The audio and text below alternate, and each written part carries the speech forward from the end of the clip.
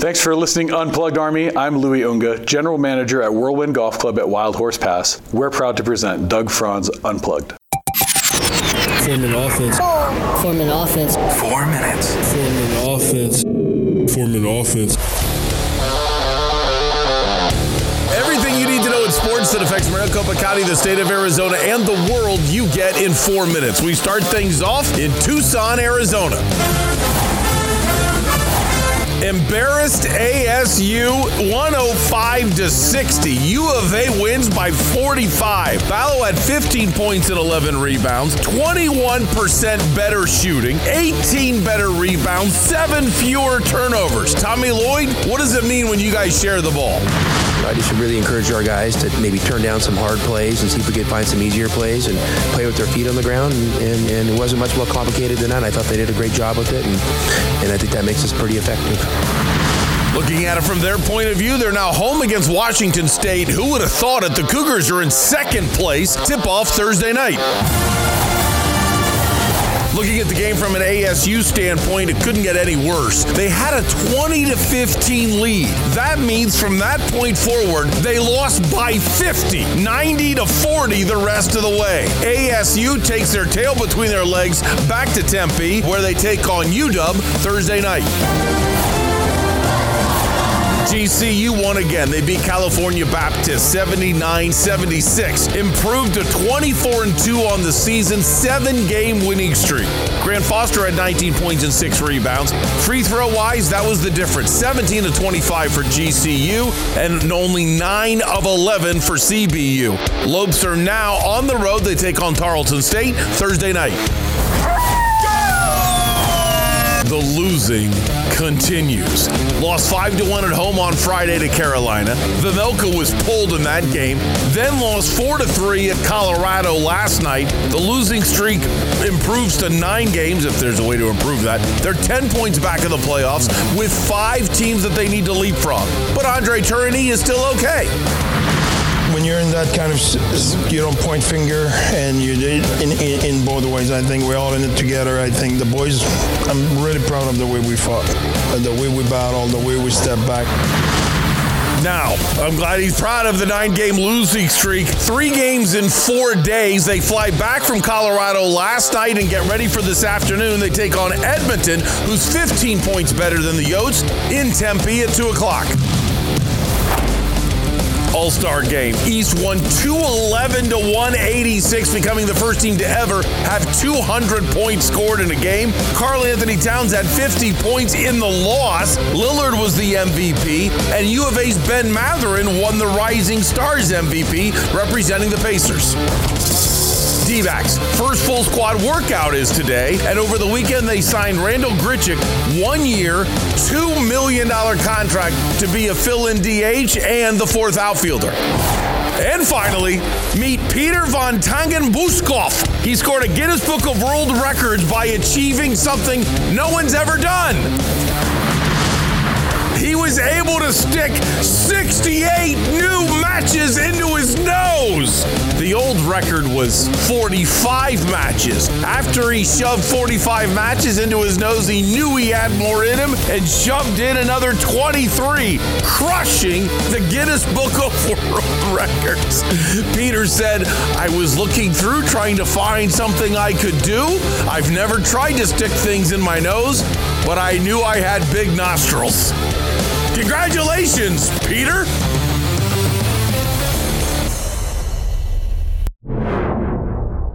Unplugged Army, attention.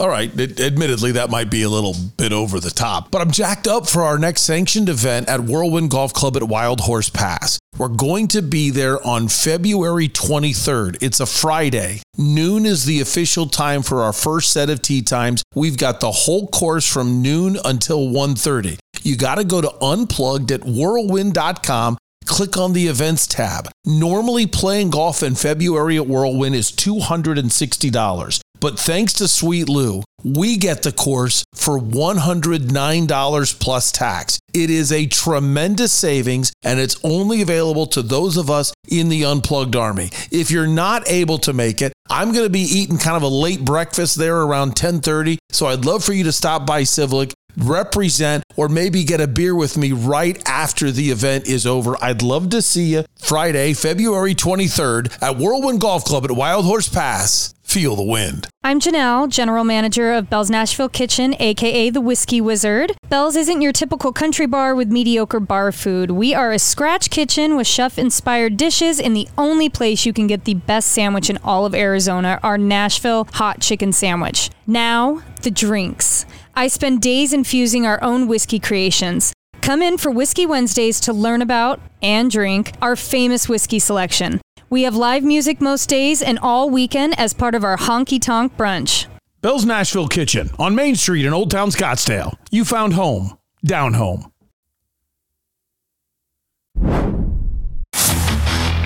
It's just, I don't know how to phrase it. When you already think you look like an idiot, and for some reason, the modern style says that's a good thing, which I absolutely don't understand. And then your wife is laughing at you. That's even weirder. Good morning, good afternoon, good evening. Whenever it is that you've decided to make Doug Franz Unplugged a part of your day, my family greatly appreciates it. My name is Doug Franz, and you have found the only podcast and TV show in the world totally devoted to the coverage of the four major sports franchises of one great American city that drops on your phone and your television every weekday morning. We also cover ASU, U of A, GCU, the Rattlers, the Rising, and the Merc. This is Doug Franz Unplugged, presented by Whirlwind Golf Club at Wild Horse Pass. Happy President's Day if you are into celebrating President's Day. I am one that I love George Washington. Abraham Lincoln is probably my favorite president. And we honor their birthdays today by having President's Day. But at the same time, I'm thrilled to death my wife's home from work. But sports happens, so I come into work because sports happens. Now, I admit, Memorial Day, Labor Day, 4th of July, Christmas and Thanksgiving, both days of Thanksgiving, Thursday and Friday, and Christmas, no way. Don't ask. No way am I working. However, Columbus Day, Veterans Day, President's Day, Martin Luther King Day, I don't look at any of those as minor holidays, but at the same time, I'm one that comes in. I always want to give a special shout out to whatever day of those days are. If you celebrate something, more power to you. But thanks for paying attention to us and watching us live right now on WTSMTV.com. Or if you're listening to us here on the podcast on Doug Franz Unplugged, where you can get at Apple, Google, Amazon, Spotify, or tune in. Thanks. But because I look at it as, hey, sports happened, so therefore we're here for you. Got a lot to do today. But before we get rolling, I got to explain something to you on the weekend. And I don't consider this vulgar. You might consider it vulgar, so I'll warn you up front. But I don't consider it vulgar. I don't understand something at all. There's style and fashion trends, and this is going to come as a shock to you. I don't know if I don't have any fashion sense or if I just don't care about fashion sense. But for some reason, and Izzy, go ahead and jump in if you want to defend the honor of your entire generation.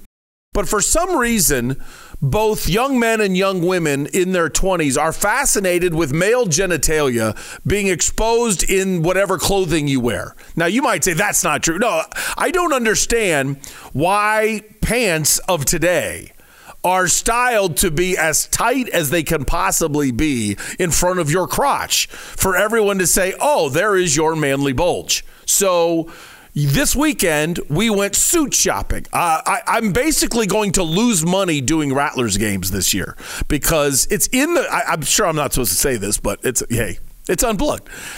It's in the contract that I have to wear a suit. I think somebody wrote it in there knowing how bad I hate sport coats. Now, for some of you, sport coats are nothing. It's like, hey, just throw on a sport coat and suddenly you're dressed up. I'm the exact opposite. I can wear a tie without thinking about it.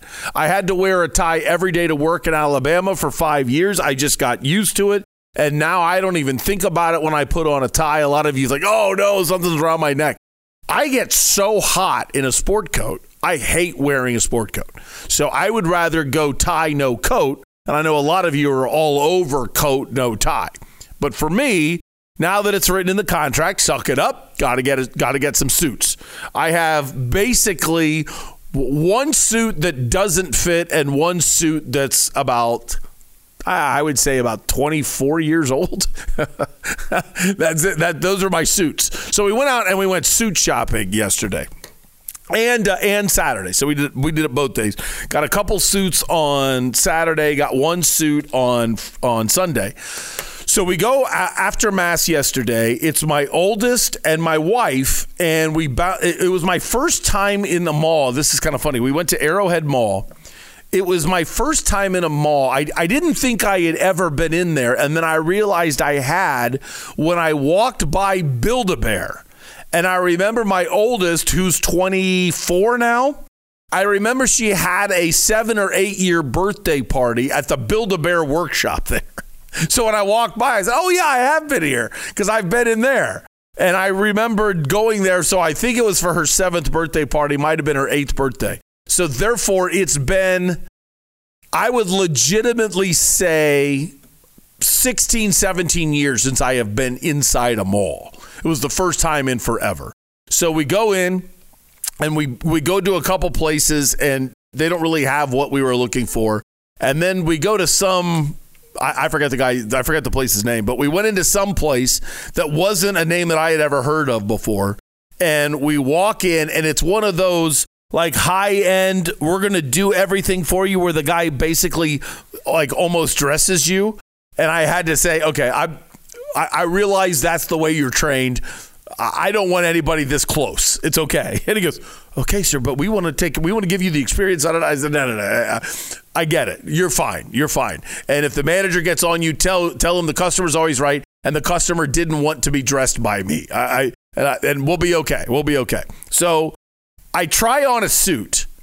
And as soon as I get the pants on, I think, this is ridiculous. Like, why is this considered stylish to make it look like I've got a rock in my shorts? I think this is dumb. So then what happens? I come walking out to show my wife and daughter and the guy named Aaron the suit on me, and immediately Jennifer starts laughing. And then my oldest daughter starts laughing when Jennifer is laughing. So now both of the women, 2 of the 3 women that are the most important women in my life, are now laughing at me. So I am like unbelievably self-conscious. And I'm just standing there in a full suit feeling like the biggest doofus ever.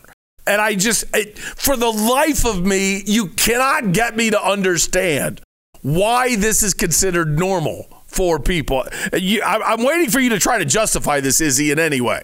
But I'm right with you, to be honest. Okay. I'm not a skinny jeans fan at all. Good. Okay. Good.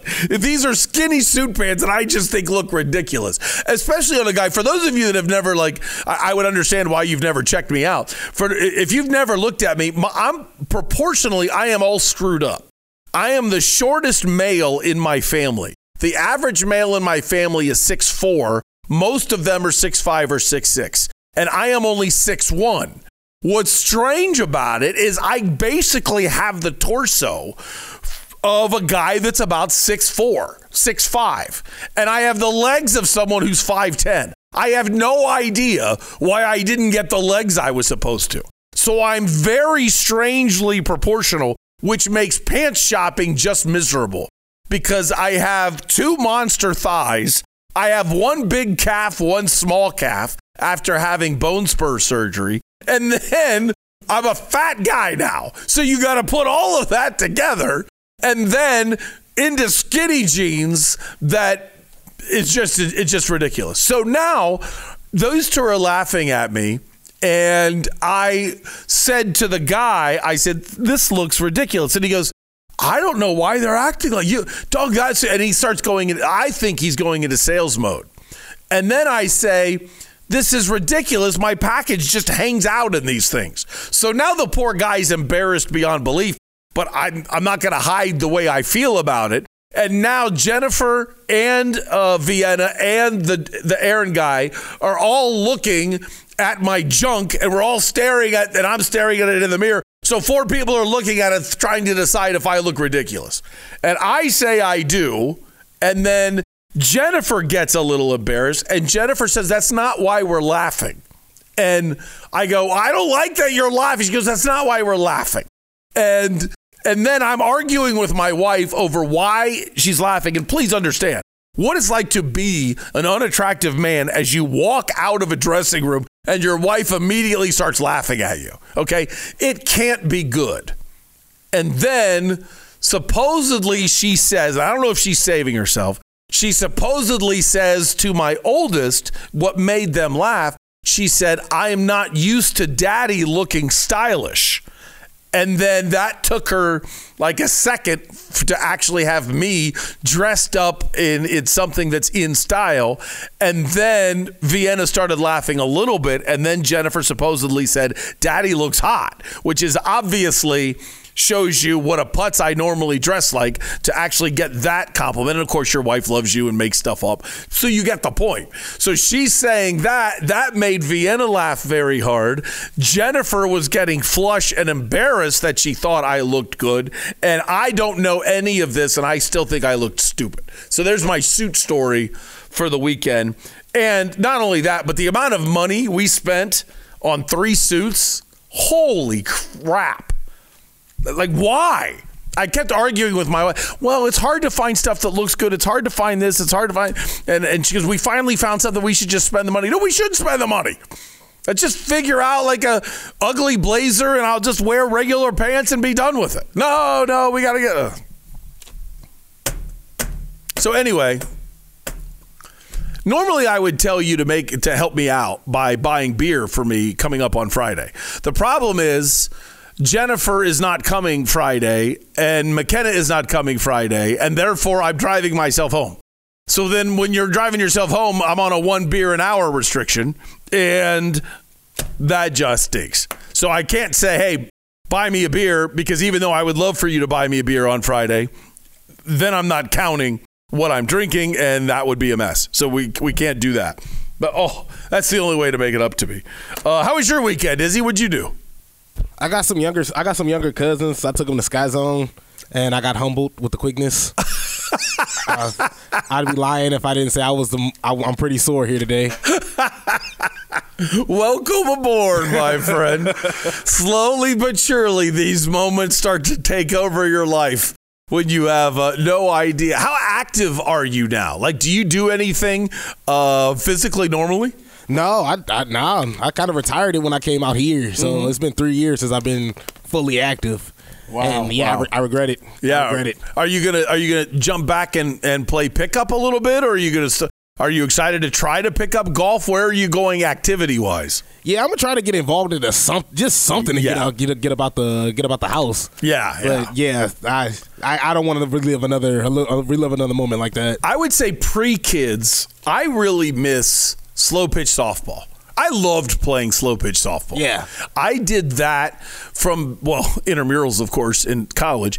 And then all the way through, until Vienna was about 2 is when I stopped playing slow pitch softball. So I would say I made it about, I forget how long we were married before Vienna was born, but so I'll go with about 7 years I was playing slow pitch softball, and that was good. That was enough. So jump into that, and then your girlfriend might meet new people, and you never know what you're going to get into. Oh yeah, no, I'll definitely jump in or flag football. I'll definitely do flag football. Oh wow, that's a lot of activity. I could do one or the other, I think. Yeah, if I had an arm, I would be fine as I could do flag football quarterback because I don't have to run as much. But truly good flag football teams, the quarterback does most of the running than anybody else. Yeah, that's true. Yeah. So there's really no way. There's nowhere to hide me. But I did score a flag football touchdown in intramurals one time. I'll never forget it because everybody was saying, I'll do this. The quarterback looked at me. He was a friend. He goes, what are you going to do? And I said, I don't know how I got this lucky. But the only human being on this field slower than me is actually the guy covering me. So Count to 3 and just throw the ball as far as you could throw. And I got a touchdown. Like, everybody was shocked that this happened. Like, all of my team started laughing because I called my shot. And then the rest of the game, the other team wouldn't let the slow guy cover me. I was like, you guys don't understand. That's the guy that should be covering me. You guys are fine that way. So they actually played a little bit of a zone for the rest of the game of giving him help over the top, no matter where that guy was. But there's my only intramural saw. Other than the fact that when I actually tore my rotator cuff making an interception because I landed on my armpit. There you go. This is one of the other injuries. Did you finish the game? You know me. Come on now. Yeah, of course. I finished the game. But you know what was real pain? I'll never forget whenever you get hurt, that's the only time somebody ever bumps into you is when you're hurt. So I have the torn rotator cuff, my arms in a sling, and then I go to my little brother's soccer game. They're winning 1-0. The other team scores with 90 seconds left, and then my little brother's team actually scores when their best player dribbles the whole team on the kickoff and scores. It was crazy. So Jennifer, she's my girlfriend at the time, turns and jumps into my arms, and I catch her, and then I crumpled down into the ground in a heap. I mean, just in a total heap. The shoulder hurt so bad after that. And then another one was we were holding hands the first day out of my sling, but we were doing it at Halloween at Ohio University. And if you don't know what that means, there's 50,000 people on one street. It's just insane. And then, of course, it's almost like Red Rover. Somebody walked in between us while we were holding hands. Oh, man. Rotator cuffs are annoying because, like, they only hurt a little bit as you're holding your arm. But then it just grabs, like you're putting your shirt on and you like there's like a point where you're not supposed to do that, but you don't know it until you hit it again. It's awful. What's your worst injury, Izzy? Oh, no, I think my worst injury was a concussion, to be honest. Oh. I think, I didn't notice I had a concussion until the day after when I went to school, and I'm like, these lights are bright. And I'm like, I have a headache. I had a flaming headache, and it was that bothered me for a good week. Yeah, those are crazy because in a sense they don't really hurt other than the headache, but on the other hand, they're the worst. I mean, you're doing the most damage. I don't even know how many of those I had from heading soccer balls all the time. Like, you don't think about it as a kid. You're playing soccer. Yeah. And that was just normal. All right, let's see. What do we got? We got sound credits I haven't done yet. Before I get into sound credits, sorry, I want to make sure that you know about Whirlwind. We're doing well. General Josh just sent out the bat signal, I think, and put in a bunch of foursomes. So we're doing well, but it's not sold out. So I'd still love for you to go to unplugged.whirlwind.com and book your tea time. Thanks, Izzy. For those of you that are listening to the podcast, Izzy just put the screen up. It's really easy to see. Perfect picture of, I don't have the course memorized yet, so I don't know what hole that is, but perfect picture of the lake that you hit it over on one of the par threes. And at the front page of unplugged.whirlwind.com, it explains how the Whirlwind Plus program benefits you.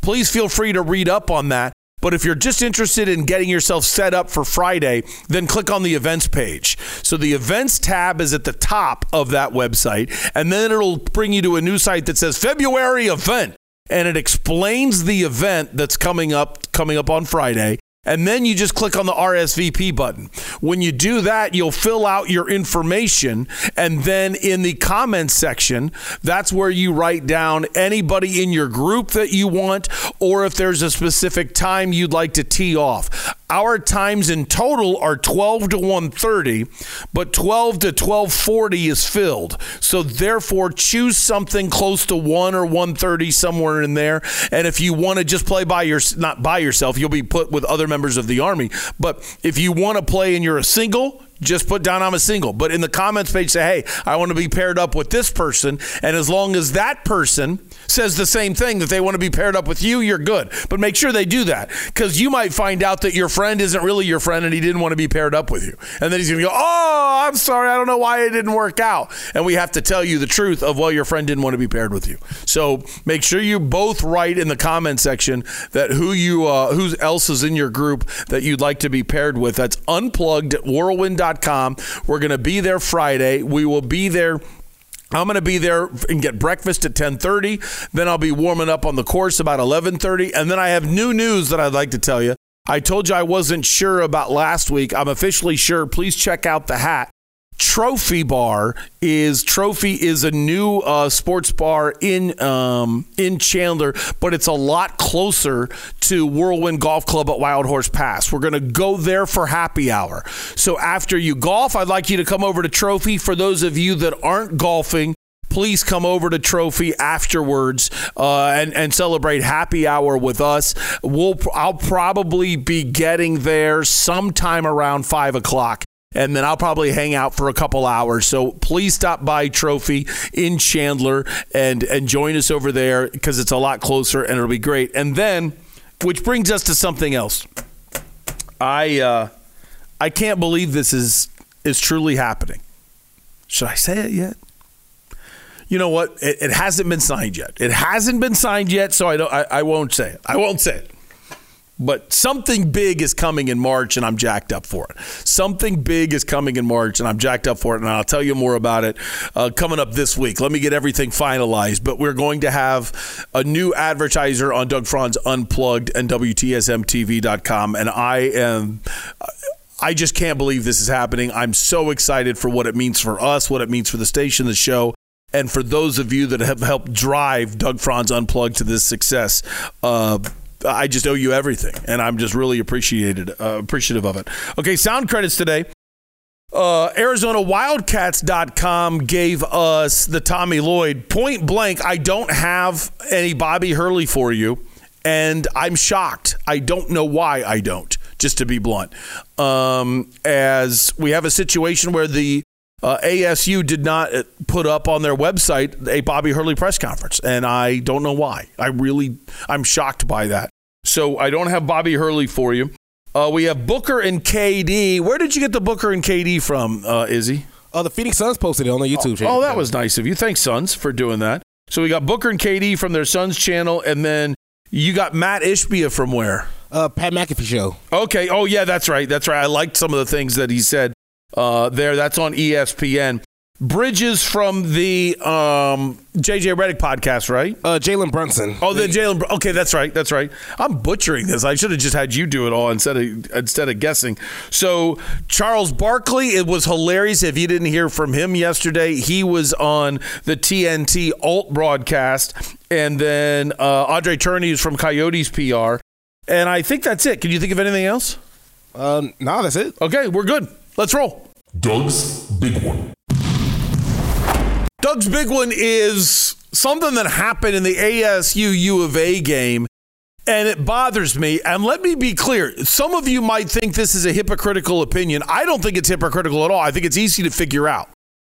On the forks down gesture that was shown by Caleb Love, that was terrible officiating. That's got to be a technical foul for taunting. You didn't handle it well. Referees, you choked. On the other hand, it's the same opinion. ASU fans, suck it up. It's a rivalry. I was amazed at how many people were bent out of shape if somebody thought that should be a technical. And I was amazed at how many people acted like Caleb Love had no class and he's this and he's that and da-da-da. Is it a rivalry or is it not? I mean, that's the question you have to ask yourself. The reason why I say that's got to be an immediate technical is because that's the way that the NCAA has said things should be handled. In Texas, if you go horns down, then that's a flag or a technical foul. The NCAA has said that's taunting, and therefore you've got to give a technical. That's their rule, not mine. Do I think it should normally be? Do I think that should be the rule? No, I don't. I think suck it up. If you don't like it, play better. If you don't like it, guard somebody. If you don't like it, actually move the ball and work for a good open shot instead of playing like 5 individuals. If you don't like it, play harder. It's that simple to me. But what I think and what is the rule is 2 different things.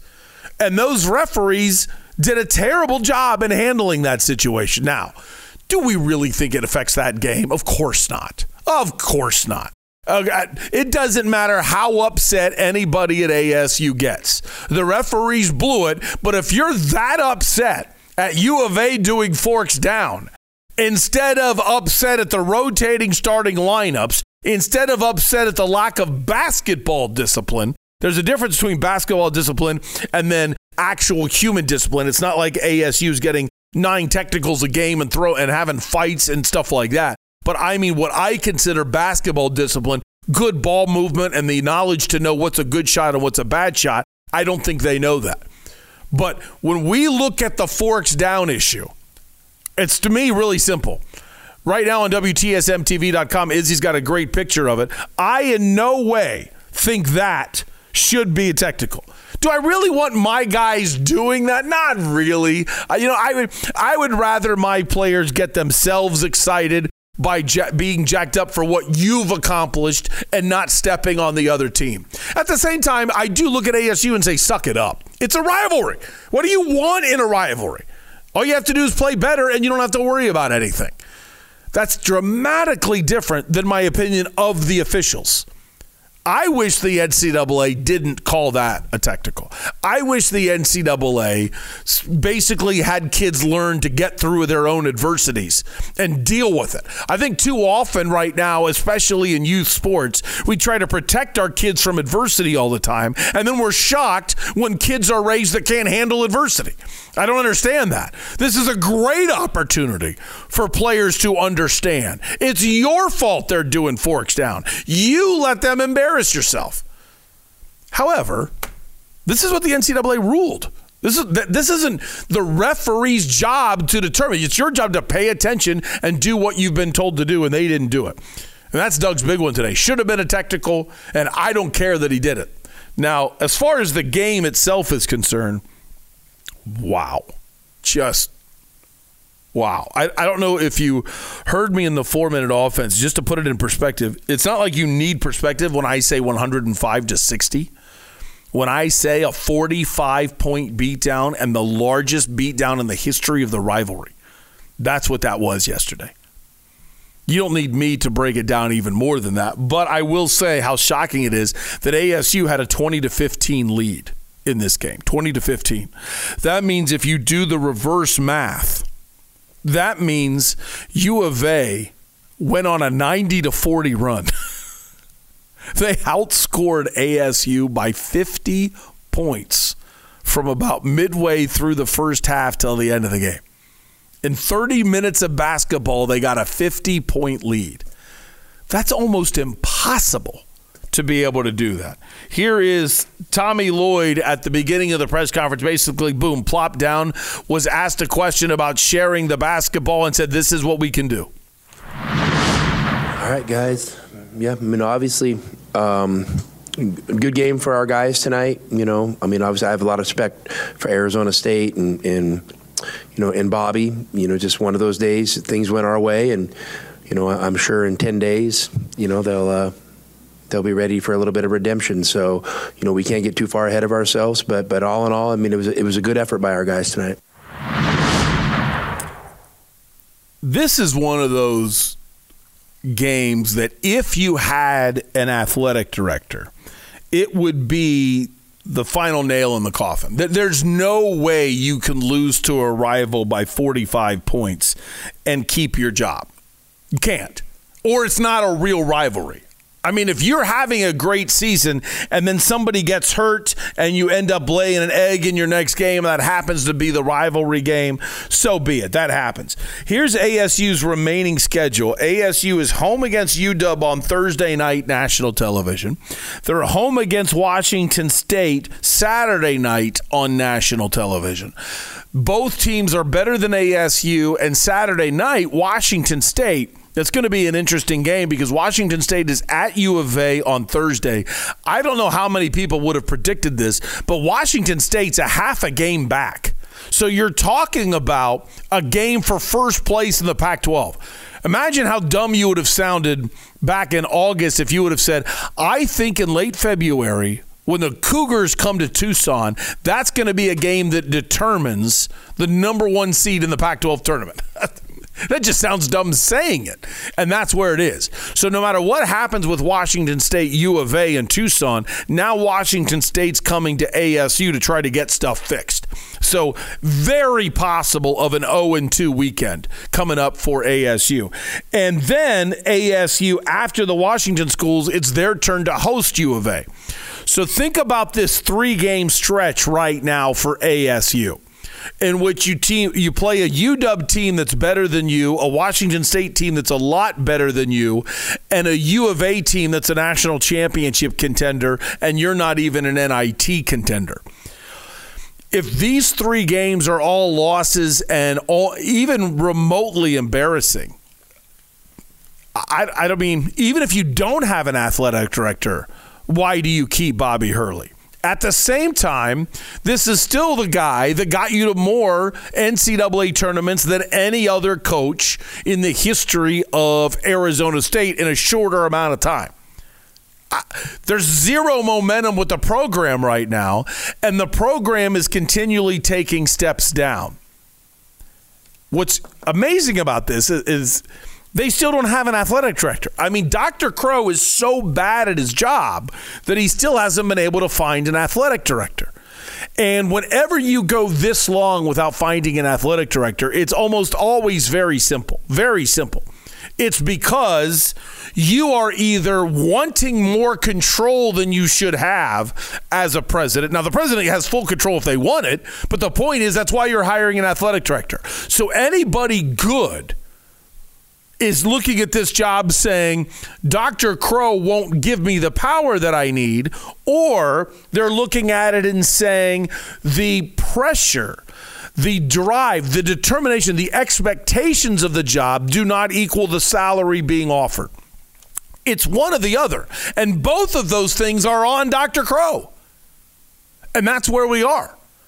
So you would have had an athletic director by now if Dr. Crow was good at his job. And it really goes back to, let's think, and listen, I should always throw this caveat out there when I say if Dr. Crow was good at his job. If he was good as it relates to athletics, I hope I've given enough disclaimers, but if you're new to Doug Franz Unplugged, then let me give you a disclaimer you might not have heard of. I have always said I am completely unqualified to talk about Dr. Crow as a president of a university when we're looking at it through the academic prism. I have zero idea what it takes to be a good president. I have zero idea how it should be judged, and I don't have time to learn it, nor do I have a desire to learn. This is how presidents should be judged. I can sit on the sidelines and say, Dr. Robbins, you're broke. You're not very good. You know, I can say that, but I don't know what I'm talking about. And it's the same thing with Dr. Crow. I am only referring to him being bad at his job as it relates to athletics. How many athletic directors does he get? I mean, isn't that kind of an interesting point? In sports, we look at a general manager. At most, you get 3 head coaches. Normally, you get fired with your second one. Whoever your second hire is, if he fails, now you failed and you're out. How many athletic directors does Dr. Crow get before somebody in the Board of Regents says, hey, wait a minute, you're not very good at this? It's actually in the paper this weekend. The highest paid employee in the state of Arizona is Herm Edwards on the previous fiscal year. Think about that. All of the reports have come in for the last fiscal year that's being reported publicly. And on that, the largest employee, the highest state employee is Herm Edwards still. That's on the school president because he could have got that money back if he would have fired him with cause, and he didn't. He could have got Ray Anderson's salary back, who's in the top 6 of highest paid people in the state of Arizona, but he didn't. That shows you complete ineptitude and a lack of ability to hold people accountable. That's who Dr. Crow is, and we don't have an athletic director. Now, the rumor mill has said for a while the UConn athletic director is a tempting choice. And I bet that's interesting. Now, here's what's weird. Who's his head coach? Danny Hurley. Is he really going to come in and fire Bobby to hire Danny? No, Danny wouldn't take it. But it does show he's good at hiring coaches. When you have a coach that's won a national championship and you're right back to number 1 in the country in basketball. So if you've got a guy of that ilk that's even, I don't know if he's interested or not, but if he's remotely interested in the job, why haven't you paid him? Why haven't you been able to get him here? I mean, you look around Tempe, you look at the Phoenix Metro, you look at this weather, and you can't get somebody to say yes? Wow, you're not good. I mean, wow, you aren't good. And what's really frustrating for me is how little politicians do anything about this. Now, you might say, Doug, I don't want politics and sports to intermingle. Normally, I get that, but here's the problem. The only way to hold Dr. Crow accountable is through the Board of Regents, and the Board of Regents are appointed by the governor. I believe they're approved by the Senate. I might be wrong on that. Again, this is out of my league a little bit. But I do know the only people that can hold the Board of Regents accountable is politicians. And what are they doing? I mean, how can Dr. Crow be spending the money he spends on Herm Edwards and on Ray Anderson and not be being held accountable for it? And how do you say that's a good president when you still don't have an athletic director? And if you would have done what you were supposed to do with Ray Anderson, which was fire him a long time ago, you would have had all of this runway to find the AD. This, to me, is another reason why Dr. Crow is clueless at running an athletic department. Is how did you not know you needed to let go of Ray Anderson? So you waited so long to finally come to that agreement that you were going to move on from Ray Anderson. And now we're basically 2 years removed from when you should have let him go. And we are 3 months removed from when you did let him go. 3 months. You still haven't found an athletic director. I bring this point up because one of the first questions you have to ask a new athletic director or anybody being interviewing for the job, give me your list of basketball hires. You're going to judge the athletic director by who he's thinking of bringing in. Who should be the next head coach of Arizona State basketball? Or would you keep Bobby Hurley? And if you're going to keep Bobby Hurley, why would you keep Bobby Hurley? And what are you going to do differently as the athletic director? Even though after that loss, Bobby Hurley, to me, has run out of options, and this would be the last year. He has still coached a basketball team with zero support from his athletic director for 3 years now. Zero. So that's not easy.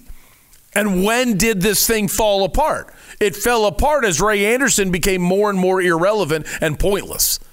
So there is, I don't want to say an excuse because Bobby still was bringing in the players. Bobby hasn't gotten them to gel. And to me, the team fails by the same reasons. Can't rebound, bad shot selection. They don't develop a post-up game. It's one thing for that to happen 1 year. That's been a general trend for 3 straight years. That's not Dr. Crow's fault. That's not Ray Anderson's fault. That's on Bobby Hurley. But it's interesting to think what kind of coach can a new athletic director bring in, and that's got to be a main point of the conversation. So as I look right now at ASU and U of A, boy, like for an example, they've had 4 straight different starting lineups. Bobby Hurley has. And Gaffney didn't start in the last game. I have been going crazy lately, and you've heard me throw out the stat. Gaffney is in about the top 8 in three-point shot attempts in the Pac-12, and he's barely in the top 50 in three-point shooting percentage. And yet we've waited until February 17th before we bench Gaffney. Really? Like, what are we trying to teach here? What are we trying to coach here? Learn good shots. And if he's not doing it, you bench him in November. You bench him in December. Then they learn early, and we're not still trying to teach lessons in February. I think Bobby showed way too much confidence in his guys, and they took advantage of him. And I hope he learns from it. I hope he becomes a better coach after this year. I think he will. Bobby Hurley's a very passionate and a very good man, and I do think he's been great for ASU.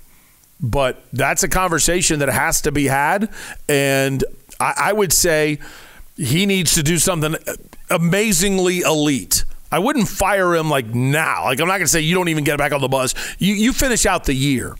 But I would say you need a borderline miracle to keep Bobby Hurley. But the problem is you don't even have an athletic director to make that decision. It's really an embarrassing state right now in ASU basketball. And that was before a 105-60 beatdown. But this is the pinnacle. I mean, think about that. Every player on that ASU team will have to wear it for the rest of their lives. You lost by a wider margin than any ASU team in the history of the rivalry. That's on every member of that organization. And that is on Dr. Crow and Ray Anderson, too. Not as much. Okay, that Bobby said it last week, and he said it pretty well. This is my masterpiece. Yeah, it is. But when you have a completely rudderless ship, I'm not going to flip out because the rowboat isn't doing well either. All right, coming up next, the NBA All-Star Game. Adam Silver told us it was going to be a really good game and it was going to be a lot more competitive. How'd that go, Adam? Adam Silver, nice man. Big-time fraud. That's next. This is Doug Franz Unplugged, presented by Whirlwind Golf Club at Wild Horse Pass on WTSMTV.com.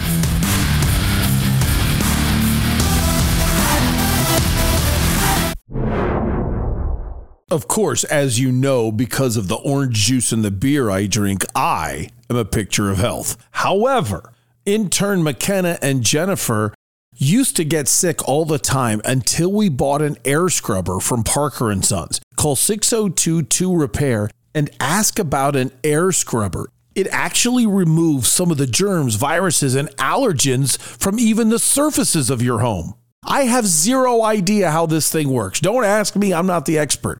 But I know that hospitals use them. I also know at first Parker & Sons, they didn't truly believe it either. So they bought one, installed it in their home just to test it, to make sure that this is a worthwhile product that deserves the name Parker & Sons. They're thrilled with it, and that's why they offer them to you, and that's why I have them in my home. Call 602-2REPAIR. That's 602, the number 2, then REPAIR for Parker & Sons. Burrito Express started with my father about 25 years ago. He got laid off and decided that he needed to do something to provide for his family. My brother and I were older teens, 17, 18-year-old, and I'm going to do a trial out of my house. So literally, we decided we're going to start out of his house. So we delivered menus in a square mile area, literally started delivering burritos out of our home in Mesa, Arizona. And after about a month, he said, let's do this. Went and found his first location, and believe it or not, that's how it started. We started with one location back in 1995. Now we're where we are now.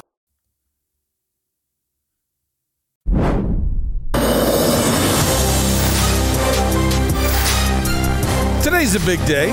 First day of full squad workouts. When I was getting ready this morning, I totally forgot that, which just drives me crazy. I'm wearing flips, which are normal, and gym shorts. I figure it's a holiday, but I'm working. I dress like a putz. But then you can't go work at spring training when you've dressed like a putz. So I haven't decided what I'm going to do. Am I going to drive all the way to Goodyear? And then the worst drive in the city is Goodyear to Salt River Fields. That is nasty. Yet I really wanted to go to the first day of workout. So I haven't decided what I'm going to do yet today. Really a bad move. I'm thinking about putting normal clothes and just leaving them in the car. Because sometimes you don't make the best decisions at 3:15 in the morning. You just don't. And now I don't know what I'm doing. Just really upset at myself for screwing that up. Let's get into the NBA All-Star Game. Adam Silver, that man drives me crazy. He is a very intelligent man, and I do believe he's a good man. But I also think he's a fraud. And I realize that's harsh. No, I mean, number one, I came to that conclusion. I was thinking about that for years when you look at NBA officiating. The way he supports NBA officiating when it's god-awful is just ridiculous. I mean, stand up and get it fixed. It's your job to fix it, and you can't tell me that you care about it. You're either condoning it or coaching it. It's really simple. Either you're not a good enough commissioner to see how bad the officiating is, or you see it and you're clearly not doing enough about it. Either way, that's on you, commissioner. Either way. So that, to me, tells me he's a fraud. Then there was the entire Robert Sarver situation. Here's what I don't get. Robert Sarver, never forget this. He was only suspended for a year. The league did not force him to sell the team. The league did nothing. They suspended him for 1 year. If you read the report, saw all of the things that he was doing and just how clueless he was. I mean, like, just think about this for a second. They wanted to talk about possibly selling Phoenix Suns swimsuits, Phoenix Suns bikinis. So he had his wife put on a Phoenix Suns bikini and took a picture of her by his pool and then put the picture up in front of everybody in order to have a conversation about should we have Phoenix Suns swimsuits. Now, I don't know about you. If I'm in a meeting and I'm supposed to comment about the way a suit looks on my owner's wife, and he's so oblivious, either he's doing it to pressure you, to make you uncomfortable, or he's an idiot. Okay, it's which one do you want? And that was just one thing. There were so many allegations against him, so many ignorant things that he did, that makes me look at it and say, out of all of that harassment employees went through, you only cared enough to give him a year?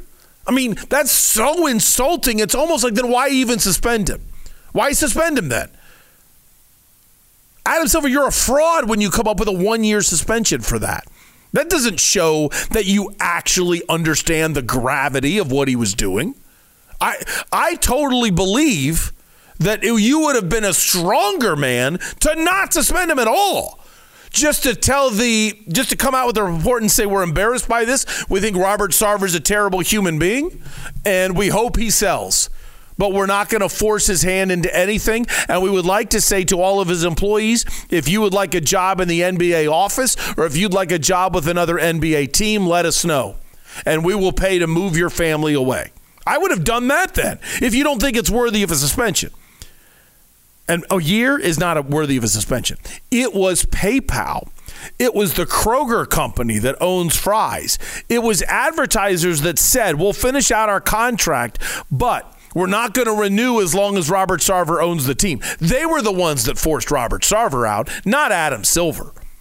Now you have Adam Silver all year. I mean, all year. He was having a directive that the All-Star game was going to be a lot more competitive. And he constantly talked to the players about making the All-Star game more competitive. Truth be told, my feelings about the NBA All-Star game, I like them screwing around for a quarter. I don't know why. They're just such incredible athletes that sing bounce pass alley-oops, full court alley-oops, crazy slams, three-pointers from massive distance. I'm okay with that for a quarter. And then I want to see good basketball. I want to see the great players play good basketball. This is going to shock you, Izzy. My greatest All-Star memory. Okay, my favorite All-Star memory is when Magic Johnson came back when the world thought an HIV-positive player should never play. He retired. I still remember it very well. It was a Thursday. I believe the date was November 7th, was the actual day that he did it. I was a sophomore in college, and I couldn't believe this was happening. And then he was retired for like 2 years and then played in an all-star game. I believe it was in Orlando. That's number one. But from a competitive standpoint, I'll never forget. Just imagine, because you know these names, but you didn't get to see them play, Izzy. Dr. J and Larry Bird on a 2-on-1 break against Kareem Abdul-Jabbar. And Abdul-Jabbar stopped the break. That's how it used to be. It was real. And seeing those guys play, now granted, here's what changed. The only thing that changed is the money. But what changed was the players didn't make as much, so therefore the All-Star winner's check meant something. Like, that was a big deal. Now to the players, no matter how much you pay them for the All-Star game, it doesn't matter because it's not worth future earnings. And they look at it as, I might get hurt. And then you have one real high-profile injury, and the guy's on the court. Remember Paul George in a USA basketball tryout / scrimmage snapped his leg on the basket stanchion. And it was terrible. And it was already trending poorly in all-star games. And after that, it has been a joke forever. And nobody does anything. And I'm wondering what Adam Silver really is going to do. I'm just laughing at him because all he did was tell us for the last 6 months, this is going to be one of the best all-star games ever. We're going to go back to East versus West. So we have some regional rivalries. Here we go. And then he gets that. Did you even watch it?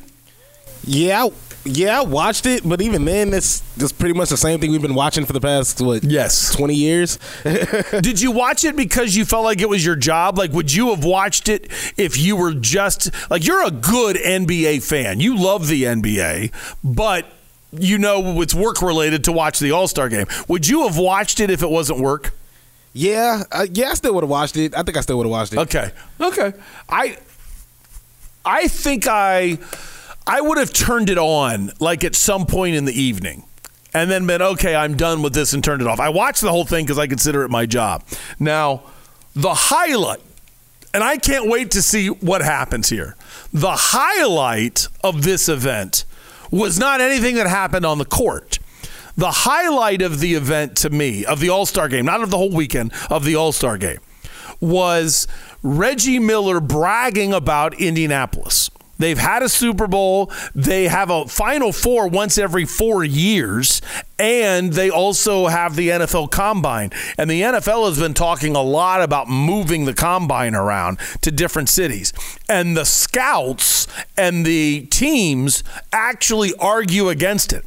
They want to go to Indianapolis.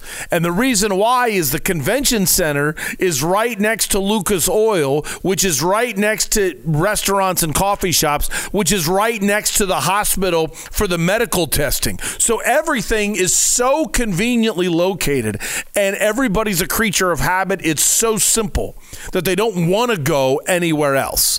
And therefore, they're not going to move it. So Reggie's talking about all the great things that happen in Indianapolis, and he says, we know we can host big events. Draymond Green rips Reggie for talking about Indianapolis and how cold it is there and how much he hopes they never have another All-Star game there. That's when Charles Barkley talks about next year's All-Star game in San Francisco. So you have a guy nicknamed BA who's doing play-by-play for TNT. You have Reggie Miller doing the color analyst job for that. And you now have the alt broadcast with Draymond Green and Charles Barkley. Here you go. The minus, the 17 degrees. Hey, Reggie. Yes. If you had a chance of being cold or being around a bunch of homeless crooks in San Francisco, that's crazy. You're not welcome. We love San Francisco. No, we don't. Yes, we do. You can't even walk around down there. Yes, you can walk around. Yeah, with a bulletproof bag. Hey, Taylor, you live in Philadelphia. That little red button on that microphone, it says coffee. You can't walk around San Francisco with a bunch of homeless crooks.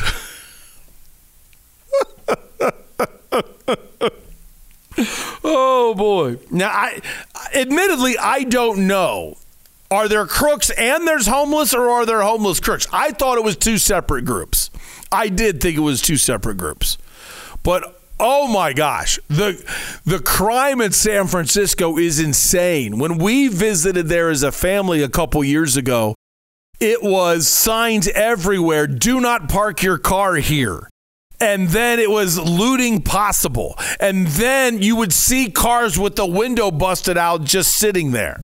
And it amazes me to think about the lack of attention to detail where you actually put up signs to warn potential victims instead of investing into cops and cameras. We just accept this is what happens. So put up a sign. Say, hey, you could get robbed. There you go.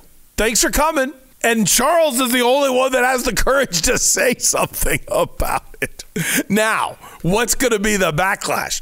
I can't wait to see every San Francisco member of it's not like that. It's not like, yeah, actually, it's 100% like that. Good job, San Francisco, and the choices you've made. You deserve it completely. But I am just laughing hysterically at Charles Barkley having the courage to say that. And TNT full well knows, don't sign Chuck if you don't like what Chuck says. Don't sign him. And Draymond Green didn't know what to do. Draymond Green tries to pretend to be this outspoken guy who's willing to say whatever it takes. He's willing to put himself out there. And then as soon as that happens, oh, no, I don't want to attack this gravy train I've got going. It's amazing how tough Draymond Green is as long as he's getting paid for it. Highly, highly entertaining on that. So we have Charles Barkley telling the truth, and we have Adam Silver say, we're going to have a good game this year. We're going to have a good game. Let's go through the sound we have from All-Star Game related, specifically for the Suns. Here's Devin Booker. Let's do 1 and 3, if you could, Izzy. We'll go Booker 1 and Booker 3, because these are the two quotes that talks about paying homage to the legends, both All-Star Game and with his shoe. Just the history and the legends that are in the building. So, I'm a big pay homage guy to the ones that come before you, and, being in there with Bird, being in there at Reggie, in their home cities, their hometowns, it was a good time. I love seeing the legends. I kind of wish the NBA would get the legends involved in order to try to get this game to be competitive. Maybe they would step it up. And when I say that, boy, Shai Gilgeous-Alexander was trying. Scotty Barnes was trying. It was funny.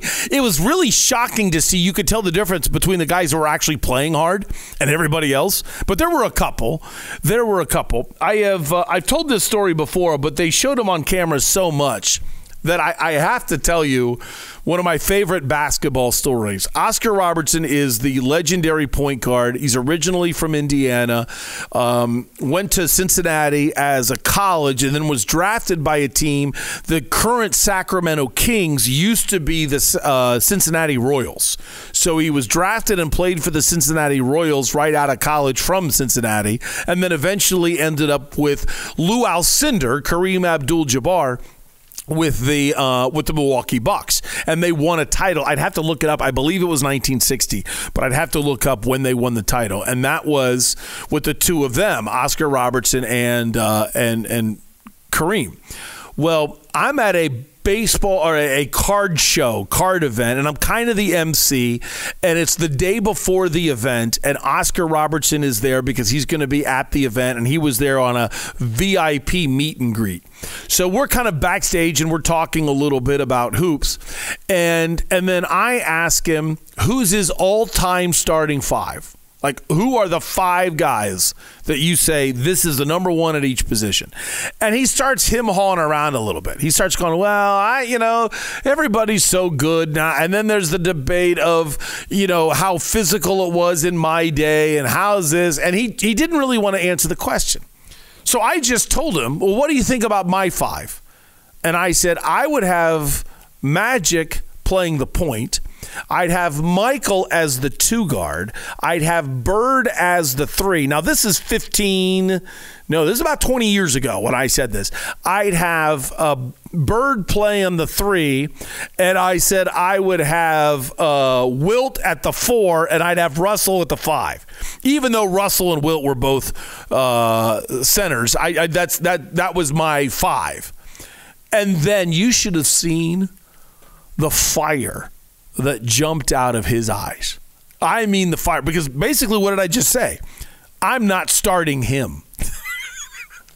I said I'm going to start Magic. Suddenly, this was not a casual conversation about the history of the game. He said, really, that's your 5? I'll tell you what. With my 5, I would put I'd take Elgin Baylor at the 2. I'd take Jerry West at the 3. I'd take Wes Unseld at the 4. I'd take Abdul-Jabbar at center, and I'll run point, and we'll smoke your 5. Like, I don't know how you get into a competitive argument with one of the greatest point guards of all time that you didn't even know you just pissed off. Like, I just think, oh, here, what do you think? You're smarter than me in the game. I want to learn from you. Here's my 5. Is that the best 5 of all time? And then now, suddenly, I'm the head coach of a fantasy football team that's a basketball team that's about to get smoked. That's about to get lit up because Oscar's fired up. And he wants to beat my – and he had the fire. Like, right then and there, he had the fire to play my group. He looked great yesterday, by the way. The last time I saw him in that conversation face-to-face, he had a lot of extra weight. And, boy, he's lost a ton of weight. He looked great. It was really cool to see him and the legends of the game that were there. Let's go to Booker 3. This is him paying homage as well, but now he's talking about his shoes and the commercial with Taurasi in it, having KD a part of it as well. Yeah, that's the most important part. That's why I wanted to pay homage with these. Inspired by the All-Star game that was in Phoenix in 1995. Do you think your team needs to be done to get to the finals? I'm not trying to get there. I done did that already. I'm trying to finish it, but we just have to keep getting better. Simple as that. That's kind of an interesting comment. What do you think you guys need to either improve on or do to get to the finals? And he says, we've already done that. We got to finish. That was an interesting comment. I've never heard it phrased like that. He's not wrong, but how often do you hear a Super Bowl loser, a World Series loser, a championship loser ever come out and say, well, we've already gotten there. We've already done that. We just got to finish. When she clearly means the 2024 finals. I'm never going to get on Book for the semantics of what he says, but I don't agree with that mindset. It's almost like, okay, we've accomplished that goal, but we haven't accomplished the final goal, which is winning the championship. This might be a little nitpicky, I admit, but I think every year is a year unto itself. Every year brings its own challenges. So I think it's wrong to look at it as, hey, I've made a finals once in my career. Now, the reason why I'm not like dropping the hammer on Booker, I don't totally disagree with him, is there is an element of the national media has really no idea, still to this day, in my opinion, of how good Booker really is. So therefore, it's easy to say something like, I think he's got a defense mechanism that you don't realize what I've already done. But I didn't think that was a great answer right there. Okay, so what? You've been to a final, you know? A lot of players have been to a final. What are you going to do about getting to this year's final? Because right now, if we're judging the regular season as who's going to get to the finals, you're not even close. I mean, you might be the third best team. There's no way you're in the Clippers-Nuggets group. You're kind of in this battle for third, really, as the third best team, and that's just the West. We're not even talking about Boston and Milwaukee and what they're potentially bringing to the table. I have a question. Yeah, go for it. So, do you think that, and this is just taking out the Devin Booker hate? Yeah. Do you think that like outside of Phoenix, like they respect Devin Booker, but it's come to a point to where he's just one of the most annoying NBA players to a lot of NBA fans outside of Phoenix? I totally believe that's true. I think they're wrong to feel like that, but I totally agree with you. That's how they feel. And I look at D-Book as, I respect this about him, but I do look at it at his fault. I think he's terrible at self-promotion. And I like that about him. I don't want him to, I think he cares about winning. He doesn't care about self-promotion. So he's not out there. He doesn't have a podcast to try to get a lot of attention for. He's not out there promoting things all the time. And more specifically, he didn't leave Phoenix. Phoenix is such, not really for Suns fans, but in general, it's such a bandwagon market, and it's such a market that doesn't draw attention to itself at all nationally, that therefore you don't get anything for playing for the Phoenix Suns. And he didn't look at it and say, I've got to get to the Lakers, I've got to get to the Knicks, I've got to get to the Celtics. He never looked at it as, I've got to go somewhere in order to get the attention I deserve. He just allows it to drive his fury that he doesn't get the attention that he's wanted, because he cares about legacy. This is why I don't think he's selfish. I don't think he's being hypocritical. He cares about the legacy of every player. He has shown at the beginning that he cares about the history of the game. So therefore, his legacy is important to him because of how it relates to the history of the game. To me, it's hypocritical if you make it all about you, but you don't learn about the history of the game. That would bother me. He knows the history very, very well and wants to be a part of it. That's why he would talk about Monty Williams not winning Coach of the Year award one time, and he said it goes to your legacy. Look at the 75th anniversary team. How many times they said this guy is a 2-time MVP, this guy is a 7-time All-Star, this guy is this guy is that.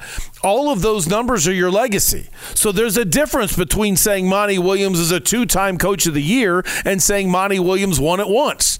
That's your legacy. And when people don't vote right, you screw up your own. They get your legacy screwed up.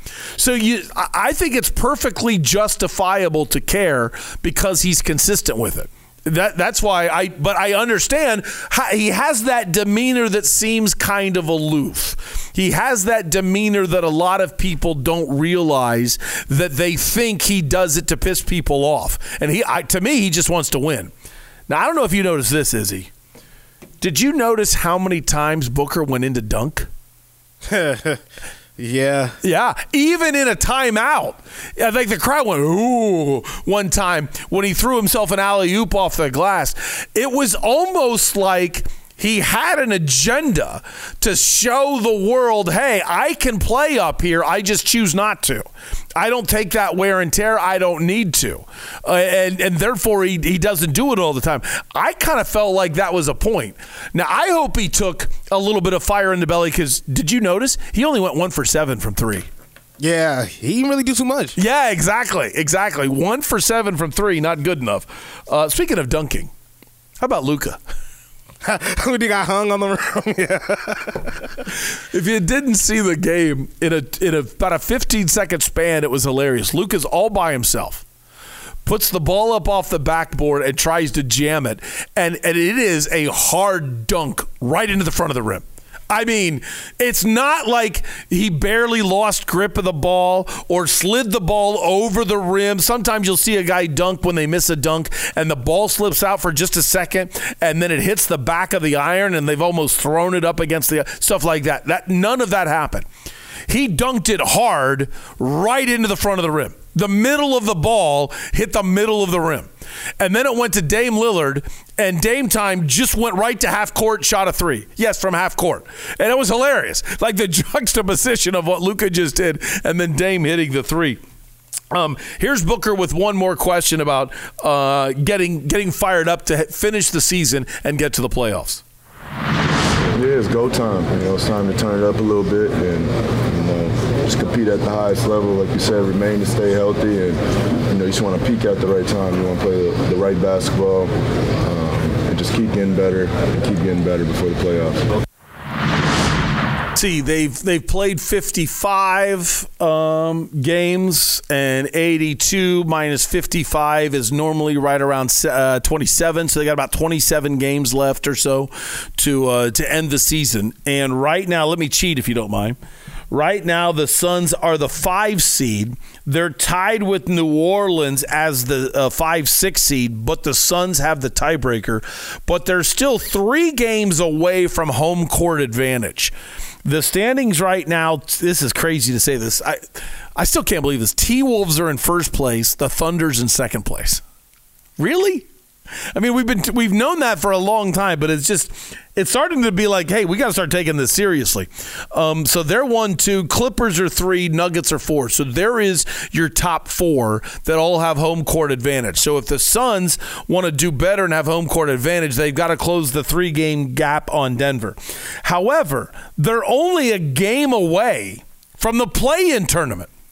Dallas is 1 game behind them. Sacramento's is a game and a half behind them. That's it. So the Suns are a lot closer to being forced in the play-in tournament than they are to having home court advantage against the Nuggets in the first round. Right now, playoffs start today. It's Suns at Nuggets game 1. How you feeling? I have zero confidence in that. Now, I am the same guy, full disclosure, that embarrassed myself last year and thought we can play this team. That could be a loss. We can play this team. Like, there were a lot of teams I didn't want to play. And I said, I'm not worried about the Nuggets. I wasn't worried about the Nuggets last year. Now, granted, what's weird about that is the Suns played the Nuggets tougher than anybody on the Nuggets' ride to a championship. But you can't be more wrong than to say, I'm not worried about that team, and that team wins the championship. So now guess what? Now I am worried. Now I'm looking at the Nuggets and saying, hey, we've got to do better in these final games here, 27 games, to try to avoid the Nuggets. And the only way to avoid the Nuggets is to pass the Clippers, Oklahoma City, or Minnesota. And the Clippers right now are 4 games ahead of the Suns. So that's where they need to go. Here's KD with complimenting the Eastern Conference All-Stars, and namely Dame Lillard and Tyrese Halliburton. Yeah, I mean, the shot making from the East was incredible. I mean, hard to play defense when somebody's shooting 30, 40 footers over you, So, display of shooting tonight, great display of shooting tonight by them, and record setting points is pretty cool. Listen, KD. It was. I was fine with what you said. It was an incredible display of shooting, but don't say it's hard to play defense when people are shooting 40-foot shots over your head, because you weren't playing defense when people were shooting 8-foot shots. Okay? Now, KD actually stood in front of guys. I mean, KD actually pretended to try defensively. For one guy, but come on, that's not the reason why you didn't play defense. All right, tell us about what you think the rest of the way in these final 27 games. No, we don't really necessarily talk about the strength of schedule. We respect every team regardless, and we try to focus on us as much as possible each night. So it's just about building our habits, getting better at what we already established, and pushing forward. And, I think this playing against some of the teams that's going to be there at the end of the season is going to be a great test before we head to the playoffs. It's interesting when you look at the schedule the rest of the way. And record-wise, it incredibly favors the Suns, okay? But I'm not going to really be sold on that, and here's why, okay? Very strange beginning. Between now and March 2nd, all right? Between now and March 2nd, when I say beginning, I mean the beginning of the second half of the season. Between now and March 2nd, they have 5 games, right? 5 games. 3 of them are against Houston. Yes. They play Houston 3 times in their next 5 games. So record-wise, that should be easy. One of the games is against the Lakers. Record-wise, that should be easy. But are you really willing to say the way Houston's playing a lot better and they're young and they're hungry, those aren't easy? I don't care what the Houston record is. And, of course, the Lakers are going to be in for a final push. Then they have Oklahoma City, Denver, a game against Toronto, who's average, Boston, Charlotte, who's easy, but then Milwaukee, Philly, who should be okay, but they won't have Embiid yet. Then Atlanta, and 2 games against the Spurs. Should be easy, but aren't you 0-2 against the Spurs already this year? So don't tell me it's easy.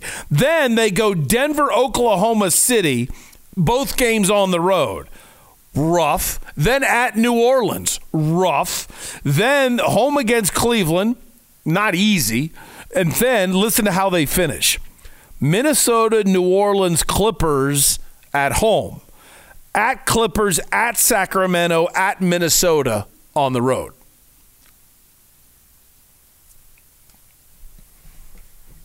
That's beefy right there. So it's funny when you talk about strength of schedule, they have enough games against lower teams like the Rockets and the Hornets that make people say, oh, the strength of schedule isn't that rough. And then you see, oh my gosh, how many times they still have to play Denver, Oklahoma City, and Minnesota. And oh, by the way, they still have 2 games against Boston and 2 games against New Orleans left. I don't care what the records are. I care the way that's interspersed. And the way the Suns have been playing inconsistent, it doesn't look good. How about how the NBA players promote their messaging and saying they're going to play hard through the All-Star game, KD? Yeah, I just feel like, it's always been that way in the NBA, I think, and since the social media era, you're probably seeing more and more of it from each team. But I think a lot of guys in the past as well have stood up for things that they believe in, social issues in the league, and it's given us the, confidence to go out there and do that as well in this generation. So we're only doing what we've seen the greats do before us, and they set a great example when it comes to that. And it's good that we have such a huge platform that this message can get out quick to anybody around the world. It's an interesting opinion because the NBA players put forth a lot of social messaging and really put together some social messaging plans at All-Star games. Because here are the headliners of basketball together in one place to be able to talk about these issues together. Well, I got news for you.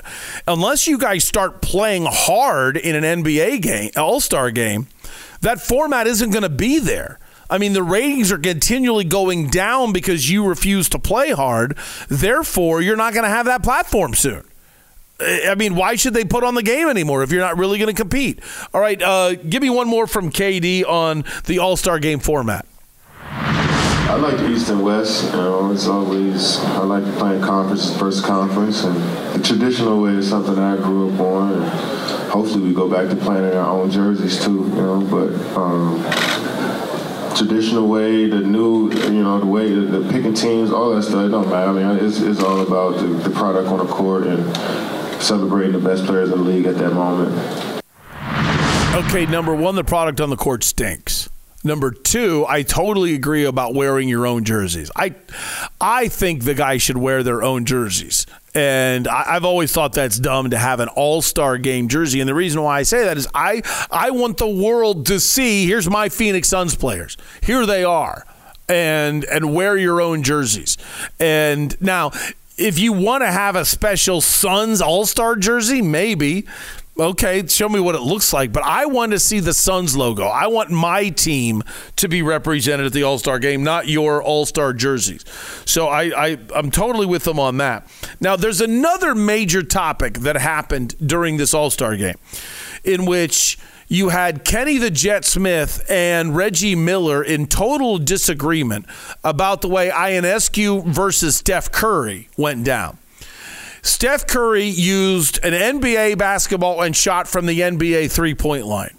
Ionescu used a WNBA basketball, but shot from the NBA three-point line. You talk about a silly argument. I thought this was ridiculous. The whole time they were arguing, I was praying America wouldn't turn on Kenny Smith. And, of course, America turned on Kenny Smith. He was arguing she should use a men's regulation basketball. And, therefore, this isn't a fair competition because the smaller basketball has more room to slide into the rim. And there's been some people that have debated that for years, that women should play on a different rim. That if you're going to let them have a smaller basketball, in order to truly show their skill, then the rim circumference should be proportional to their basketball. Okay. I think we're wasting time. Do we really want to spend the money that every hoop you have a men's rim and a women's rim?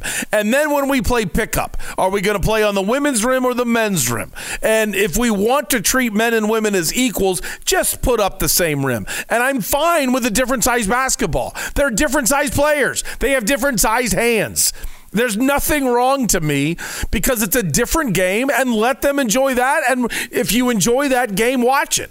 Just recently, I'm starting to enjoy women's basketball. I never used to. Starting to enjoy it now because it's got equal hype, and I'm impressed with the shooting. Okay, I'll watch it. I'm not going to stop what I'm doing. It hasn't reached DVR stage for me yet. But, I'll pay attention a little bit.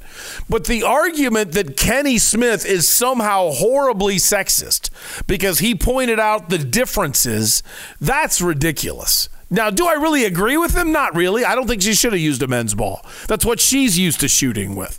It was Ionescu that chose to shoot from the NBA three-point line. She chose that, not the NBA and not Steph Curry. She wanted to make it a little more even on the competition. And for those of you that don't realize, the WNBA three-point line is the exact same distance as the FIBA men's line. So if you ever watch European basketball to try to get a scoop on a potential player for the NBA draft, or you're watching Olympic basketball, their three-point line is the same as the WNBA line. So you can't say that's the women's line when men across the world, there's only one league whose three-point line is larger than the WNBA's three-point line. And that's the men of the NBA. So if you're playing in Europe, you're shooting a WNBA three-pointer. So she chose what she wanted. Now, what would I do with that contest? I have no problem having a couple women in it.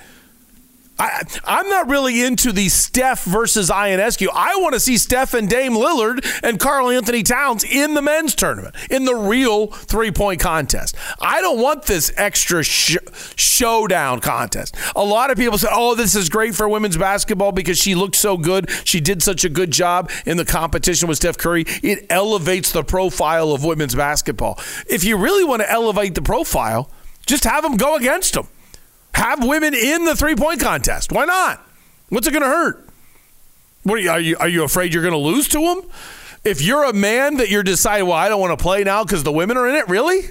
Really? Come on. I think that would be an incredible way to hype up the women's game, and I only care about the fluidity of the shot. I only care about the excitement. I love the three-point contest. I'm done with the slam dunk contest. Ever since Aaron Gordon didn't win that one year when he was absolutely tremendous, I'm like, I've seen it all now. I'm done. I'm totally done. Jumping over Shaq without putting your hand on him was pretty cool, but I don't care. Izzy, was there anything about Saturday that you liked or hated? Nah. I like the LED floor. I do like the floor. The floor was amazing. That floor was incredible. I just don't want to see it in a real game. And really? I don't. And here's why. I'm actually thinking of if somebody knocks down Joker, you can't get me to believe a glass floor can take that. The floor is glass. That's glass. We're not talking, I realize it's probably the LED screens are kind of a little bit, I don't know. I don't want to act like I know what I'm talking about. I just know it's glass. And I don't want to see Jokic being out for an extended period of time as they pull shards out of his knee. Yeah. And then what? Do we have to bring in a whole new court? Well, is there a wood court underneath it? How does that work? That to me seems a no-go. Exhibitions, okay, whatever. But I don't see how you do that for real. But I admit, I don't know what I'm talking about. I mean, maybe they know, oh, no, this is how we make the glass. It's going to work. It would be fine. You can't get me to believe a glass floor will always stand up to the rigors of an NBA game. Whoa. Well, even outside the LED floors, and I'm not trying to call you old here. Oh yeah. You've seen a crazy amount of dunk contests. Are you a fan of Matt McClung by chance? I mean, I think he's a good dunker, but I don't get excited about him. Oh, okay, cool. That makes sense. Yeah, I mean, he doesn't thrill me. I did love, and I realized I don't know if there's, in our society being politically correct, I don't know if there's an ism for short people that somehow I'm anti-short people, but I did love Spud Webb. I thought that was hilarious. I mean, I thought that was incredible when he won the slam dunk contest. And let's face it, the only reason why he won is because he was short. Right. It was so crazy to see those hops and those dunks. And that honestly was the first time I remember, to me, and somebody would have to go back and look it up for me, he was the first player I remember throwing the alley-oop bounce pass to himself. I don't remember that ever happening before. And so his dunks were just like that because of his height. But there were some other great dunks that don't get any attention because whoever did it was taller. And they didn't get the attention that they did. But back in the day, when that thing was Dominique versus Michael, holy crap, was that absolutely incredible. And I remember thinking the slam dunk contest was dead until a couple of the Aaron Gordon slam dunk contests, which I just thought that brought it all back. And now I'm just kind of like, all right, how many times can somebody put a jersey on somebody, jump over somebody, and go crazy? Like the dunk that Mac did, in which he grabbed the ball, let go of it, caught it, and dunked it. Yeah. I got to tell you, I have my best dunk I ever did was on a rim that was about 9'7". Okay, it was like falling down a little bit.